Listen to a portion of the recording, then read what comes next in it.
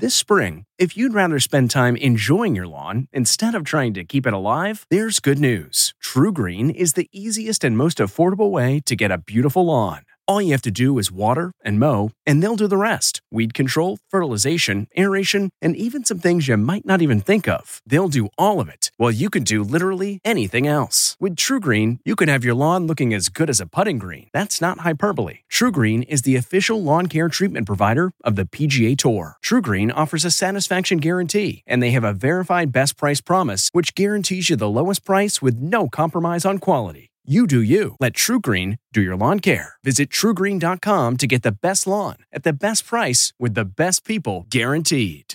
I'm Margaret Brennan in Washington. This week on Face the Nation, President Biden's massive spending plan nears the finish line as we inch toward the next leg of the marathon to vaccinate vulnerable Americans. Relief may be in sight. Vaccines for 28 million elementary school-age children in this country could become available in a matter of days. Plus, a promise of a big expansion in available booster shots. More than 120 million Americans will become eligible for a booster in the coming months. We'll check in with former FDA Commissioner Dr. Scott Gottlieb. Then, newly released internal Facebook documents obtained by CBS News chart the explosion of misinformation that may have helped fuel the mayhem on January 6th. We'll talk with the chairman of the top committee charged with investigating, Mississippi Democrat Benny Thompson. We'll also ask about the tough compromises Democrats have to consider in order to make a deal. I'm hopeful. I think we'll get a good deal. And we'll hear from the chief economist at the International Monetary Fund, Gita Gopinath, on how much those proposals could impact the pandemic-plagued U.S. economy. Plus, almost 2 months after the last American soldier left Afghanistan, questions about our chaotic departure linger. Ambassador Zalmay Khalilzad, who negotiated the U.S. withdrawal under Presidents Trump and Biden, joins us for his first television interview since resigning last week. It's all just ahead on Face the Nation.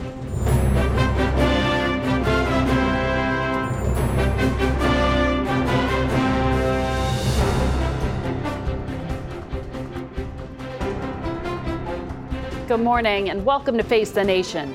We begin what may be a key week in Washington as President Biden tries to close in on a compromise version of his multi-trillion-dollar social spending bill. At his Delaware home this morning, the president himself will directly negotiate with Majority Leader Chuck Schumer and West Virginia Senator Joe Manchin. Meanwhile, the COVID pandemic still looms large as community transmission remains high across the country and vaccine mandates continue to be a point of contention. Mark Strassman reports from Atlanta. We will not comply! While anti-vax diehards shake their fists, we will not comply! Most vaccinated Americans shake their heads. In Chicago, COVID America's latest flashpoint, vaccine mandates, fans the flames. Non-compliant firefighters have sued the city. You do not want to have in your personnel history the fact that you refused an order from your chain of command. Tell that to 46,000 New York City employees. They get their first shot by this Friday, or it's their last day. An alarm bell for 3,500 unvaccinated firefighters and 15,000 cops. I'm worried about their jobs, but I'm also worried for the New York City residents. And news for 120 million vaccinated Americans worried about waning protection against the virus. They suddenly have booster options galore. Pick from all 3 approved vaccines. FDA's authorizations and CDC's recommendations now allow for this type of mix and match. Here's who's eligible for a booster. For Moderna and Pfizer recipients after 6 months, adults over 65, and adults 18 and older with underlying medical issues or living and working in high-risk situations. With J&J, it's simpler. Anyone 18 and older at least 2 months after the first shot. For all 3 vaccines, this is perfectly fine. But COVID keeps infecting our supply chain breakdown. One more force behind all those empty shelves. Another complication, tens of thousands of unvaccinated employees could be fired 2 weeks before Christmas.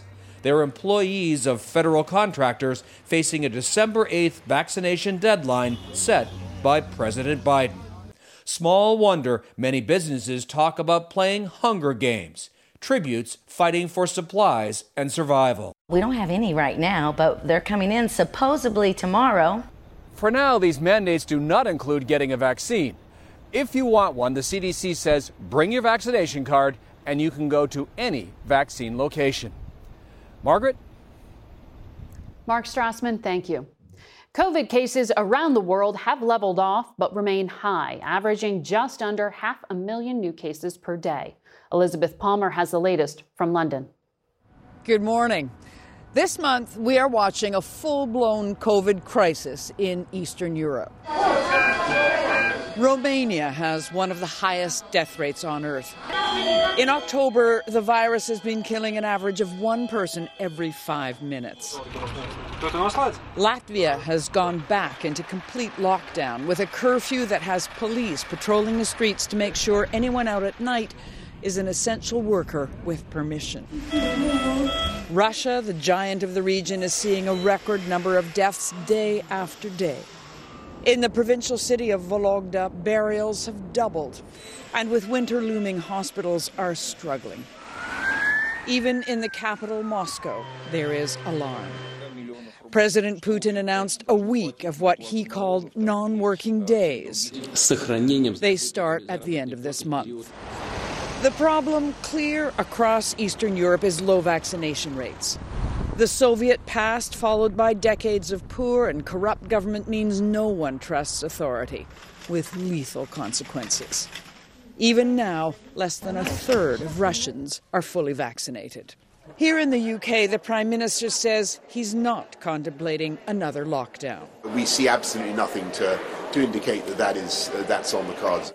Even though there were more than 50,000 new COVID cases last Thursday alone. But so far, deaths are stable and low. British authorities are also keeping a close eye on a subvariant of the Delta strain, AY4.2. It doesn't look as if it's more virulent, but maybe more contagious. Margaret? Liz Palmer, thank you. We're joined now by former FDA Commissioner Dr. Scott Gottlieb, who also serves on the board of Pfizer. Good to have you with us in studio. Good to be here. So we're headed into respiratory virus season. Is this new version, this new Delta variant, something that has you concerned? What is the direction we're headed in? Yeah, look, I don't think this is enough to really change the trajectory of the direction we're heading in. We're much closer to the end of this Delta wave than we are to the beginning. The South looks very good right now. In the Midwest, where there's been a very dense epidemic, we see cases starting to decline. There's a pickup in cases in the Great Lakes region and parts of New England, so that's concerning. This Delta wave still has to course its way through parts of the country, but I think as we get to Thanksgiving and maybe shortly thereafter, we're going to be on a downswing across the whole country. You're seeing cases come down all across the country. This new variant, we think it could be more contagious. I don't think it's enough to change the overall trajectory. My lament is that we're not better at figuring out these questions. I mean, we should have an answer to the question of just what the characteristics of this new variant are and what kind of risk it poses. That's something you've been saying throughout this pandemic, and it sounds like you're saying we haven't gotten any better. We don't really have a coordinated system globally. We parcel this out to certain academic groups. We're dependent upon certain academic researchers to do this kind of analysis. The UK is very good at identifying these new variants. They have better sequencing in place than we do, but we don't have good follow-up in terms of the epidemiological work to try to figure out whether or not these new variants are spreading more aggressively. This one, if it is more contagious, it appears to be perhaps slightly more contagious. Again, the vaccines should be protective, and certainly people who are infected with Delta will be protected probably against this new variant. So I don't think this is going to be a new variant that sweeps across the globe and we're back at square one here. I think that this is something that's going to probably push us in a direction of eventually reformulating our vaccines for a Delta backbone vaccine, because what we're seeing is the new mutations are occurring within that Delta lineage. So you said the other day there are two remaining pockets of vulnerable, the very young and the very sick. So let's start with the compromise. This week we lost the former Secretary of State, Colin Powell. He was battling multiple myeloma. His family said he succumbed to COVID, though he had been vaccinated. What is the lesson there? Look, I don't think anyone should die from COVID now. This is an avoidable death. People who are have intact immune systems have vaccines available to them, highly effective vaccines. There's two pockets of vulnerability, to your point. Young children who we will eventually be able to vaccinate, and then people who are immune incompetent. They can't mount an effective response to the vaccines because they're organ transplant patients, because they're on active chemotherapy. We have the tools to protect them. We could be using the antibody drugs on a prophylactic basis, giving them regular infusions, probably monthly infusions, to protect them through this Delta wave. The drugs are being used that way off-label. They're available under compassionate use. There's an emergency use authorization sitting with the FDA right now for that specific use. Look, I was an adult cancer patient at one point undergoing chemotherapy. If I was in that position right now, I would be wanting to use these drugs on a regular basis to protect me. These patients have become prisoners in their homes because they know how vulnerable they are. We know there's people who aren't going to respond well to the vaccines. We can be protecting them.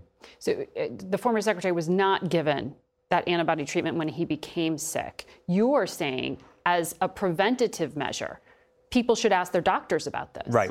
It's happening. Look, these drugs are being used on a regular basis as a prophylaxis, not post-exposure prophylaxis, which is what they're approved for, but as a general prophylaxis in people who are immune incompetent, who can't mount an effective response to a vaccine because of their underlying health conditions. And it's a small subset of Americans, but it's our most vulnerable Americans. Mm-hmm. The drugs can be used in that way. Regeneron is making them available under a compassionate use basis for that use. Yeah. Again, there's an application before FDA, but we should be protecting these lives. These are fragile lives. We have the tools to do it. We're not making aggressive enough use of those tools. You've been saying November the 4th is the soonest we could see vaccinations available for 5 to 11-year-olds. What do you think of the administration's rollout plan that they detailed this week? Yeah, look, the effort has been to push the vaccine for 5 to 11 into pediatricians' offices. So Pfizer, the company I'm on the board of, is developing a tray that's 10 vials, 10 doses each vial, so that's 100 doses. That's small enough that any small to medium-sized pediatrician's office can stock the vaccine and deliver it. And in a regular refrigerator? In a regular refrigerator. It could be stored in a regular refrigerator for up to 10 weeks. It was purposely packaged that way. And so the idea is to try to get it into pediatricians' offices because we know that getting children vaccinated is a much more consultative endeavor. Parents are going to want to talk to their own pediatrician about that.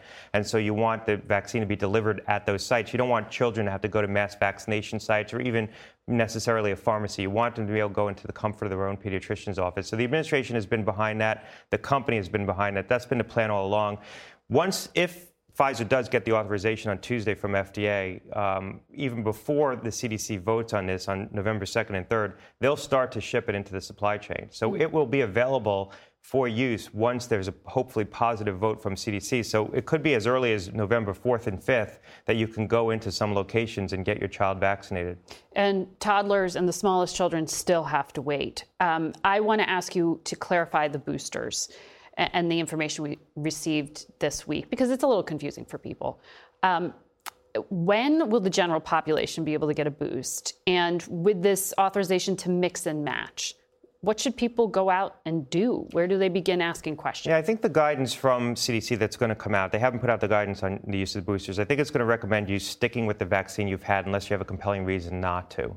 And there are certain patients who might want to switch vaccines, but I think by and large, most people are going to prefer the vaccine that they had, or that's going to be the general recommendation that comes out of CDC. They didn't issue that guidance yet. In terms of the total general population, the criteria for who's eligible for a booster is fairly broad, and it was purposely broad, and the administration sent a signal to the pharmacies that they wanted this to be a frictionless process. So I think they want these to be generally available for people who deem themselves to be at sufficient risk of contracting COVID or spreading COVID that they could benefit from a booster. Dr. Gottlieb, always good to have you on the show and great to have you in person. We'll be back in a moment. This episode is brought in part to you by Audible, your go-to destination for thrilling audio entertainment. Whether you're looking for a hair-raising experience to enjoy while you're on the move or eager to dive into sinister and shocking tales, Audible has an exclusive collection of thrillers from best-selling authors that will keep you on the edge of your seat. Like James Patterson's first audio-only thriller, The Coldest Case. Experience stories like never before, where every chilling detail is brought to life by captivating sound design. Plus, as an Audible member, choose one title a month to make yours forever. And now, new members can try Audible free for 30 days. Just visit audible.com/WonderyPod or text WonderyPod to 500-500. That's audible.com/WonderyPod or text WonderyPod to 500-500. Have you ever covered a carpet stain with a rug? Ignored a leaky faucet? Pretended your half-painted living room is supposed to look like that? Well, you're not alone. We've all got unfinished home projects. But there's an easier way. When you download Thumbtack, it's easier to care for your home from top to bottom. Pull out your phone and in just a few steps, you can search, chat, and book highly rated pros right in your neighborhood. Plus, you'll know what to tackle next because Thumbtack is the app that shows you what to do, who to hire, and when. So say goodbye to all those unfinished home projects and say hello to caring for your home the easier way. Download Thumbtack and start a project today. We want to turn now to the investigation into the events leading up to the January 6th attack on the U.S. Capitol. The chair of the Select Investigating Committee, Mississippi Democrat Benny Thompson, joins us from Jackson this morning. Good morning to you. Good morning. How are you? I'm well. Before we get to that, I want to quickly ask you, since you are a progressive Democrat, what is your view? Are you disappointed that President Biden had to give up tuition-free community college and cut paid leave from 12 down to 4 weeks' time? Well, you know, I'm a realist in the process of making legislation. It's the art of compromise. Sometimes you win, sometimes you lose, but it's the ultimate product at the end. I know what we have at the end is good for America, and if we don't get everything in this package, we'll have another opportunity. Well, we will watch for those details as they come out, perhaps in the days and week ahead. I want to ask you about January 6th and the work you're doing. In the past 24 hours, CBS News and other organizations have reviewed internal Facebook documents that show the company researched and identified ways to limit the spread of false news reports leading up to January 6th. Some groups, though, still use that platform to organize ahead of the violence. How culpable do you think these social media giants, specifically Facebook, are as to the violence that happened? Well, our committee identified Facebook and some other platforms as important to our investigation. We're in the process of negotiating with Facebook and those other platforms to get certain information. But it's clear that the January 6th organization per se used them as an organizing tool to the extent that we can identify what really happened. That's the committee's charge from the House of Representatives. We'll do it.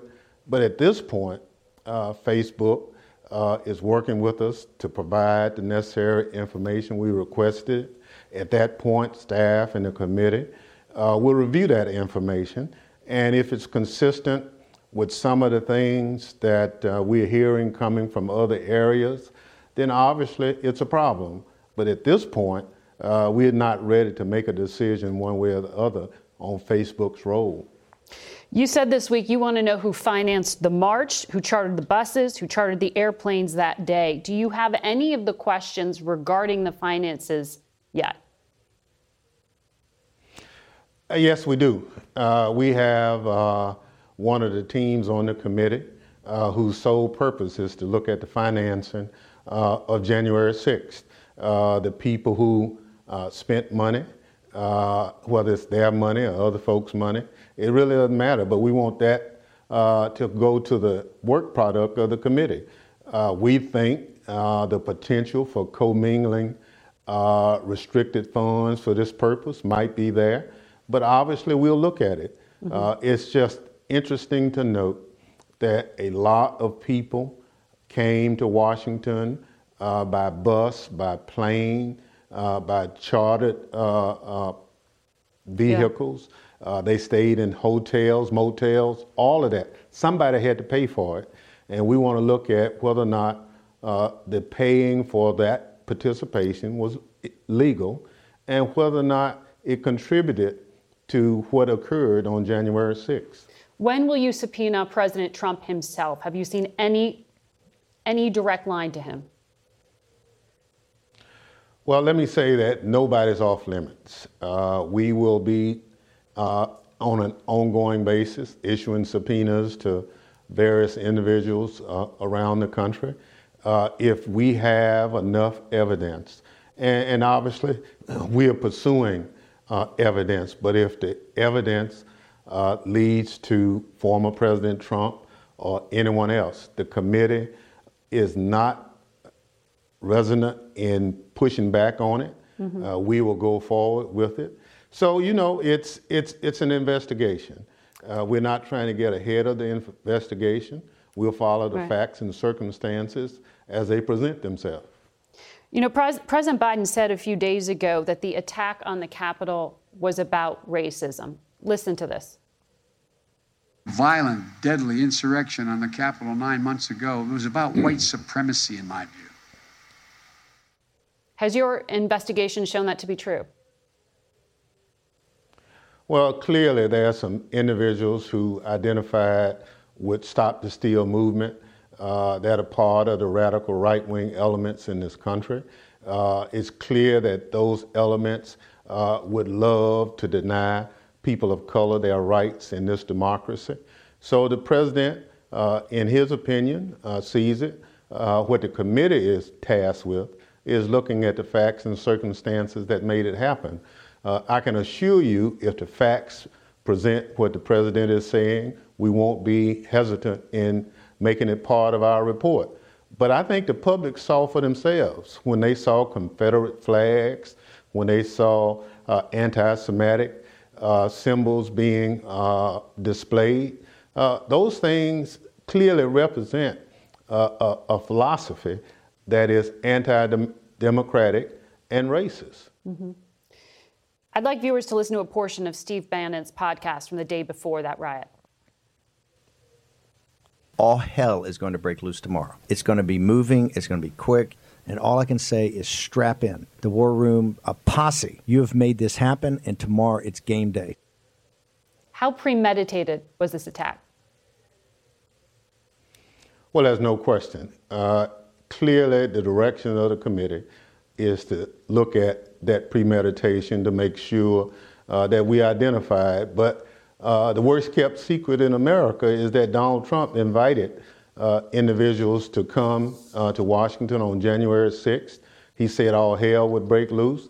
Steve Bannon was part of the conversation and the promotion of January 6th, the very podcast we just listened to talks about it. Yeah. Steve Bannon was in the War Room, and he was in the Willard Hotel doing a lot of things. So that's why we subpoenaed him. That's why we felt it was important for the committee and staff to depose him.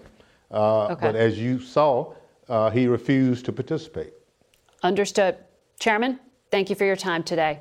We turn now to the COVID impact on the global economy. We're joined by Geeta Gopinath, chief economist at the International Monetary Fund and the first woman to hold that role.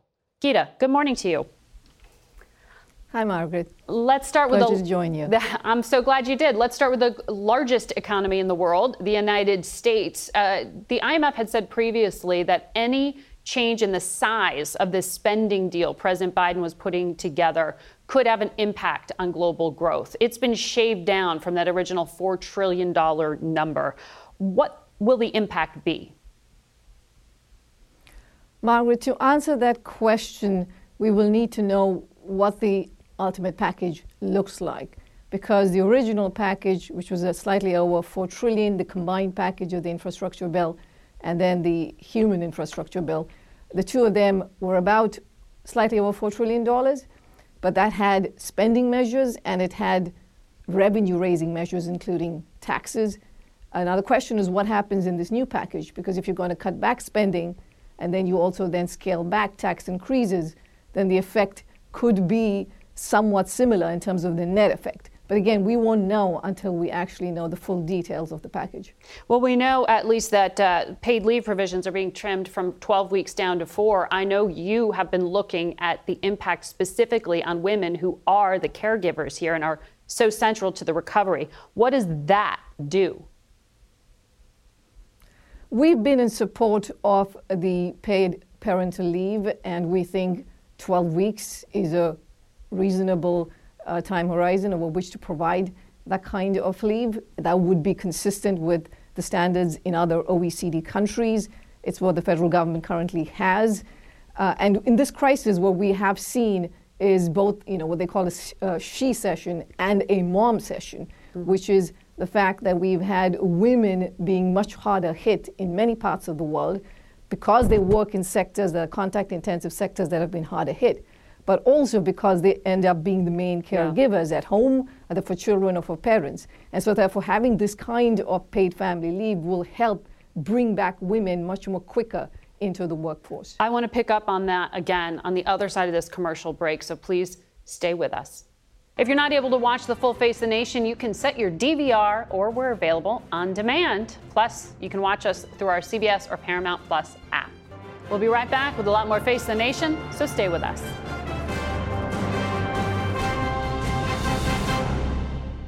At Amica Insurance, we know it's more than just a car or a house. It's the four wheels that get you where you're going and the four walls that welcome you home. When you combine auto and home insurance with Amica, we'll help protect it all. And the more you cover, the more you can save. Amica.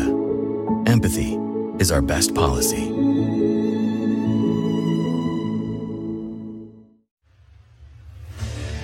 What makes a life a good one? Is it the adventure you have? Or the friends you find along the way? Maybe it's pursuing your passion while striving to protect, defend, and save what you believe in every single day. So what makes a life a good one? In the Coast Guard, we think it's all of the above and more. But you'll have to find out for yourself. Visit gocoastguard.com to learn more.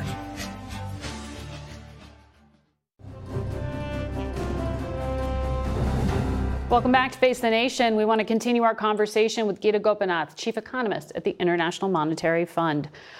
Before the break, you were talking about the rest of the world. The most developed economies in the world have 12 weeks of paid leave. The United States does not. And in fact, President Biden won't be able to deliver on that. His compromise has been 4 weeks of paid leave in the latest version of this spending bill.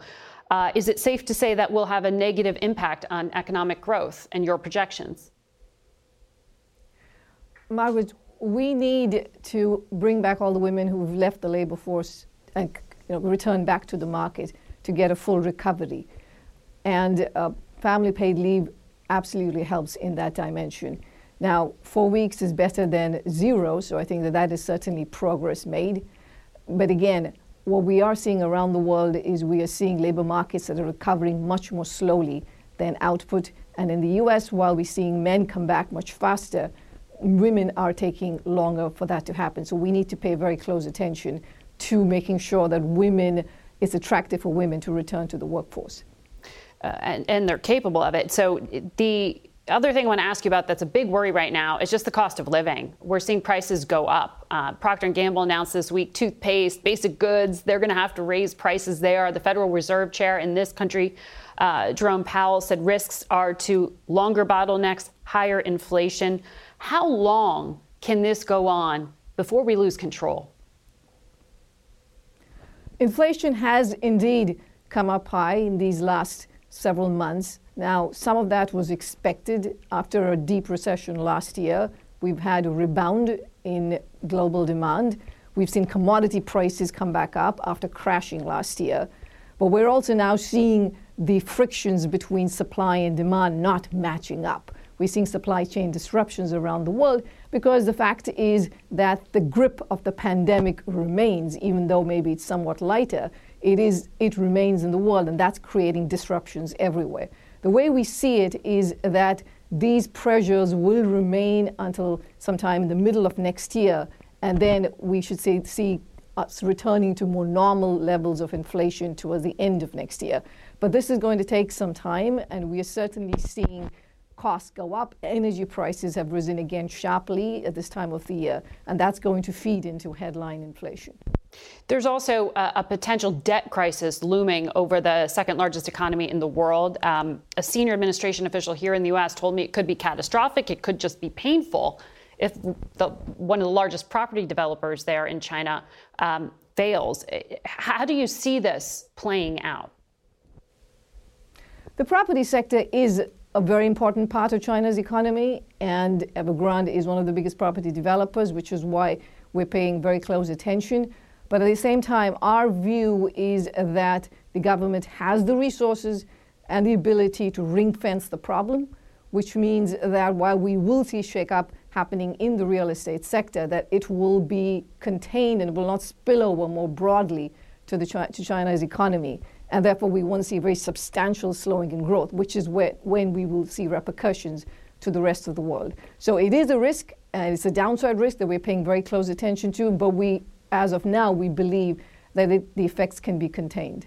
It's a controlled risk at this moment. That's right. All right. Geeta Gopinath, thank you so much for joining us today.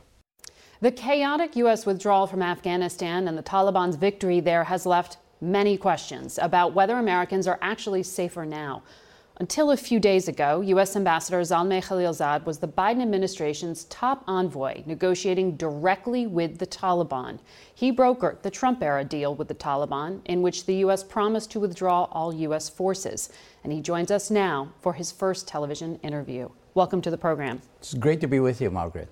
The chairman of the Joint Chiefs of Staff, Mark Milley, said this was a strategic failure, the end of America's longest war. He said the enemy is now in charge in Kabul. Do you share that view? Well, I think there is a lot of anger and a lot of resentment about what has happened there. I think with regard to terrorism, we largely have achieved our objective. On the issue of building a democratic Afghanistan, I think that did not succeed. The struggle goes on. The Talibs are a reality of Afghanistan. We did not defeat them. In fact, they were making progress on the battlefield, even as we were negotiating with them. And the reason we negotiated with them was because militarily things were not going as well as we would have liked. We were losing ground each year. They were winning the war. Slowly, but making progress. And for us to reverse the progress that they were making was going to require a lot more effort. How many Americans remain in Afghanistan today? We aren't sure. The frank answer is because not every American, some of them are Afghan Americans who have families there, who live there. But it's hundreds, isn't it? I think it's very likely that it'll be in hundreds, but we don't know. The truth of the matter is we don't know. The UN has given some pretty dire projections of what's happening inside Afghanistan right now. More than 1 million children could die of malnutrition in the next year. The Taliban has still not allowed girls aged 12 and older to return to school. They may say something, but they're not doing it. There are videos of women being beaten in the streets, just demonstrating for their rights. I mean, isn't this proof that the Taliban has no intention of becoming a democratic government or any kind of government that protects human rights? There's no question that the Taliban have a different vision for Afghanistan. It's a vision of a more Islamic government than existed before, and there is obviously disputes about the interpretation of Islam. Little girls going to school? Well, I think there is a disagreement inside the Taliban. Right now, for example, in at least 3 or 4 provinces, high schools for girls have been opened. And they say the same will happen as far as the rest of the country is concerned. And we should hold them to that, keep pressure on them. If they Taliban don't move toward more inclusiveness, respecting the rights of the Afghan people, and then honoring their commitment to us on terrorism, there will be no move towards normalcy, and there shouldn't be. There should be no release of funds so that economy could collapse, and in that collapse, a new civil war could start. Do they know where the leader of Al-Qaeda is? The UN says he's living in Afghanistan. Well, the report that I have seen indicate it could be in Afghanistan or adjacent territories. Ayman al-Zawahiri. But I don't know whether the Taliban know it. The Taliban that I dealt with, they told me they did not know where he was. You did not include the Afghan government in the deal between the U.S. and Taliban. That was a later step that you promised to include them. But for the deal you brokered, right. H.R. McMaster, retired general, former national security advisor to President Trump, said you brokered a surrender deal. How do you respond to that? How long did General McMaster think we should continue while losing ground each year? Why was that the case after 20 years? That with so much investment, so much loss of life, that we were losing ground to the Talibs, and the alternative was either a negotiated settlement or more of the same. And people way above my pay grade decided more of the same is not acceptable anymore. Because the American public had lost the will to fight. And the fight wasn't going right. The fight was not going right after 20 years. But on the specific point of one of the things in the deal, yes. Why did the Trump administration agree to the Taliban's demand that 5,000 prisoners be released? Right. 5,000 prisoners right. who could very easily end up right on that battlefield. Right. Well, why did you do that before peace talks? The Taliban, in order to sit with the government to negotiate, wanted some confidence building measures from both sides. Their demand was all prisoners be released by both sides as a goodwill gesture, as they were going to sit together at the table to negotiate peace. What do they need potential fighters for if they're negotiating peace? Well, but they were giving up the fighters also because it was an exchange of prisoners, not a release, one-sided release. The Ghani government was not supportive of your work. I was representing the United States to carry out the president's direction, but I believe the biggest difficulty was that President Ghani and a few other Afghan leaders did not believe that we were serious about withdrawal for a long time, and they liked the status quo compared to a political settlement in which they might not have the jobs that they had, and the resources that the U.S. was providing would not be there. They preferred the status quo to a political settlement. But if the United States is promising, essentially, to deliver the Afghan government and to make this deal happen, wasn't it diplomatic malpractice for the Secretary of State not to be holding Ghani's hand, walking him through this? Shouldn't Mike Pompeo have been doing that? Shouldn't Tony Blinken have been doing that? Both of them spent a lot of time with President Ghani to take the negotiations seriously, to believe that we were... How was more arm twisting not happening then? If all the blame is to go on the Ghani government. I believe myself, if now that you've asked, that rather than that we pressed Ghani too much, it's my judgment that we didn't press him hard enough. And that so the Trump administration could have pushed harder. We could have pushed harder. I believe, in retrospect, my judgment is that we could have pressed President Ghani harder. Secretary Blinken has said President Biden inherited this deal and not a plan to execute it. Right. Whose job was that? Well, I think that they did inherit the agreement, no doubt. They had an opportunity to take a look at it, and they did. They could have made a variety of decisions with regard to that agreement. They decided to stick with the withdrawal provisions of the agreement. Why wasn't there a better plan in place from the Trump administration or crafted by the Biden administration to execute what you put on paper? Well, this execution of the last phase was not a military withdrawal that went awry. It was the response of the Afghan people to what was happening that created the scenes at the airport. It was a combination of fear and opportunity. Fear because for a long time, everybody was saying, including some officials, that when the Talibs come into Kabul, there will be a terrible war, street-to-street fighting, destruction of the city. So people were afraid. That was one. Two, the impression was created that anyone who can make it to the airport, whether you have documents or not, you will be evacuated to the United States and to Europe. That combination led to this flood of people to come to the airport and caused the terrible scenes. Is there blame to be borne by President Biden and his diplomats who you were working with? Right. Well, I believe that the diplomat worked very hard. The president made the decision that he did, not to go pursue a condition-based approach, but just a calendar-based approach, right, because of a belief that if you pursue a condition-based approach, that the Afghan must negotiate and come to an agreement first, that we will be stuck there for a long time. In your resignation letter, you said this did not turn out as you envisaged. Right.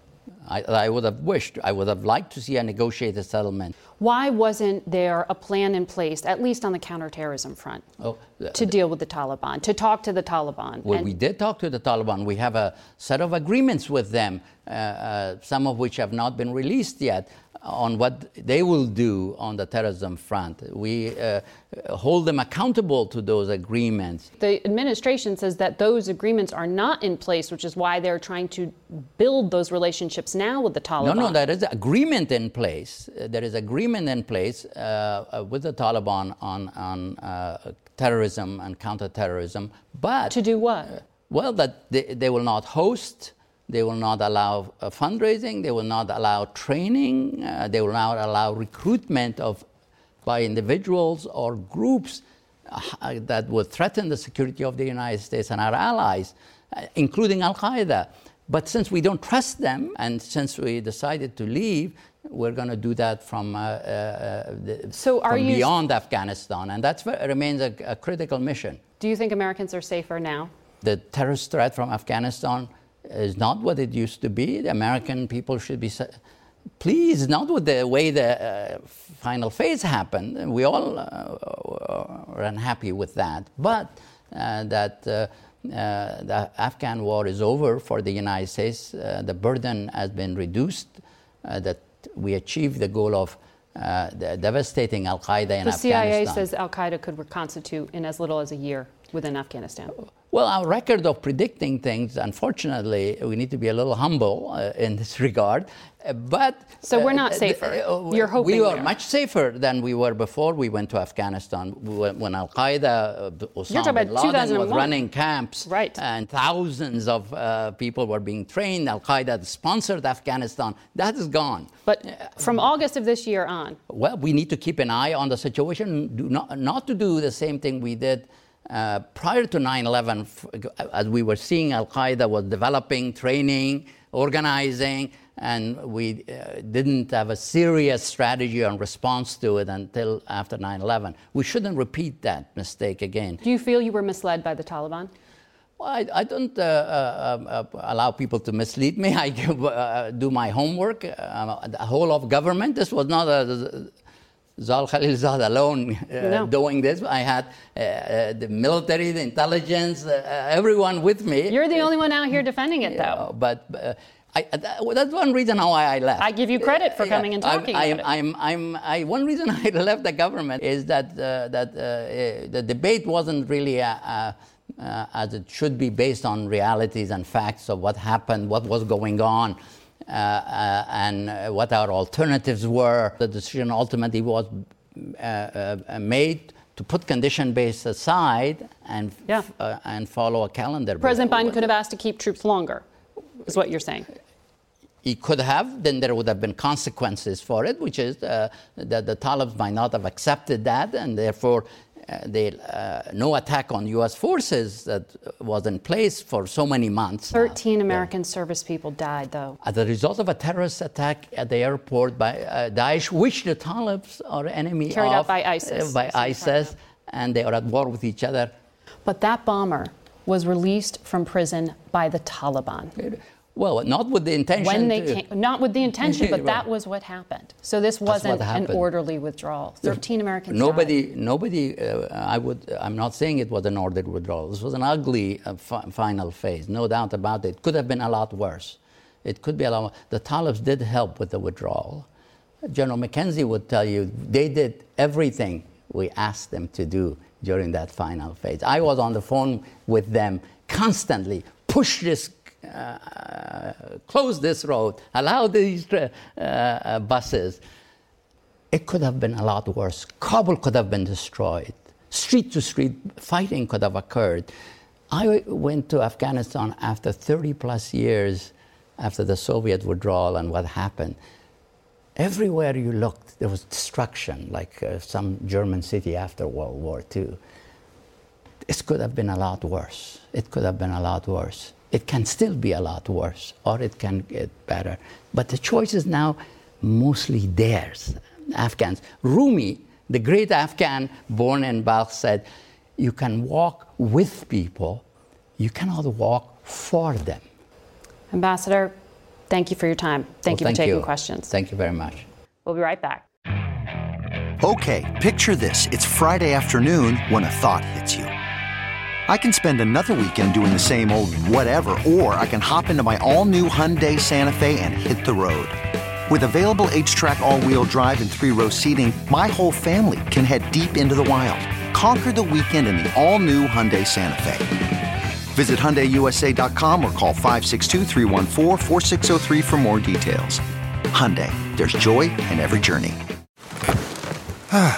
The comfort of your favorite seat is now your comfy car selling command center, thanks to Carvana. It doesn't get any better than this. Your favorite seat's the best spot in the house. Make it even better by entering your license plate or VIN and getting a real offer in minutes. There really is no place like home. And speaking of home, Carvana will pick up your car from yours after you finalize your offer. Visit Carvana.com or download the app and sell your car from your comfy place. Under Taliban rule, a humanitarian crisis is growing inside of Afghanistan. The UN reports 97% of households could be living below the poverty line by the middle of next year.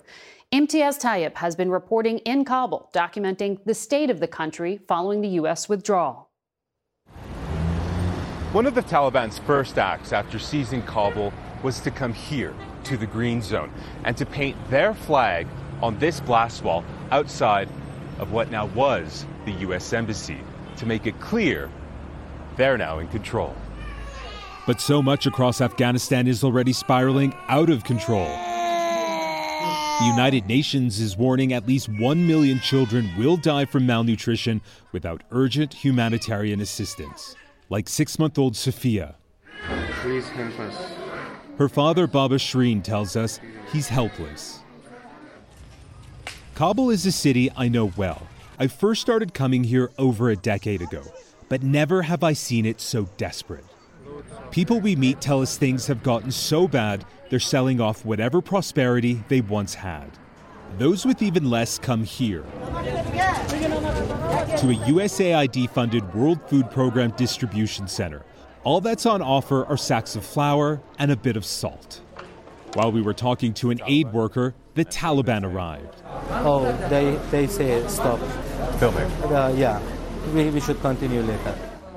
We overheard a Taliban fighter ask his commander if he should kill us.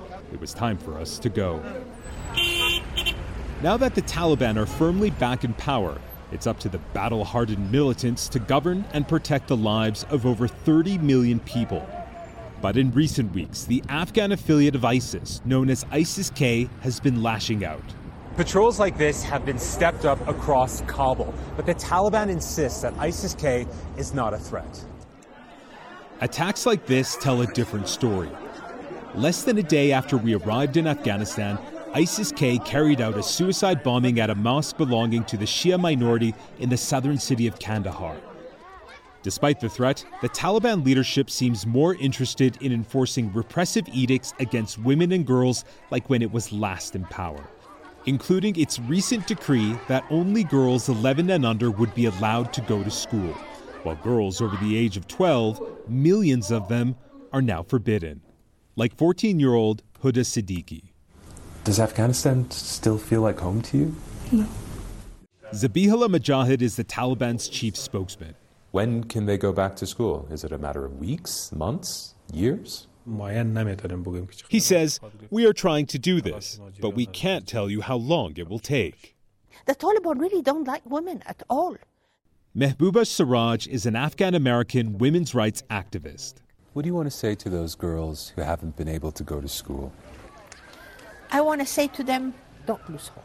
So hang in there, inshallah, we are going to fix it. Afghan women and girls, defiant and determined despite the odds. That is Imtiaz Tayyib reporting in Kabul.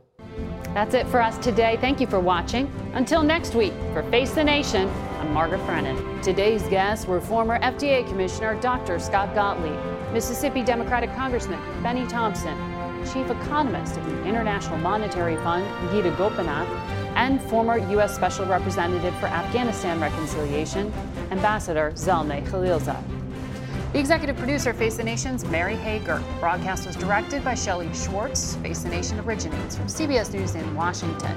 For more Face the Nation, we're online at facethenation.com, and you can follow Face the Nation and CBS Radio News on Twitter, Instagram, and Facebook. Face the Nation is also rebroadcast on our digital network CBSN at 10:30 a.m., 1 p.m., and 4 p.m. Eastern every Sunday. If you like Face the Nation with Margaret Brennan, you can listen early and ad-free right now by joining Wondery Plus in the Wondery app or on Apple Podcasts. Prime members can listen ad-free on Amazon Music.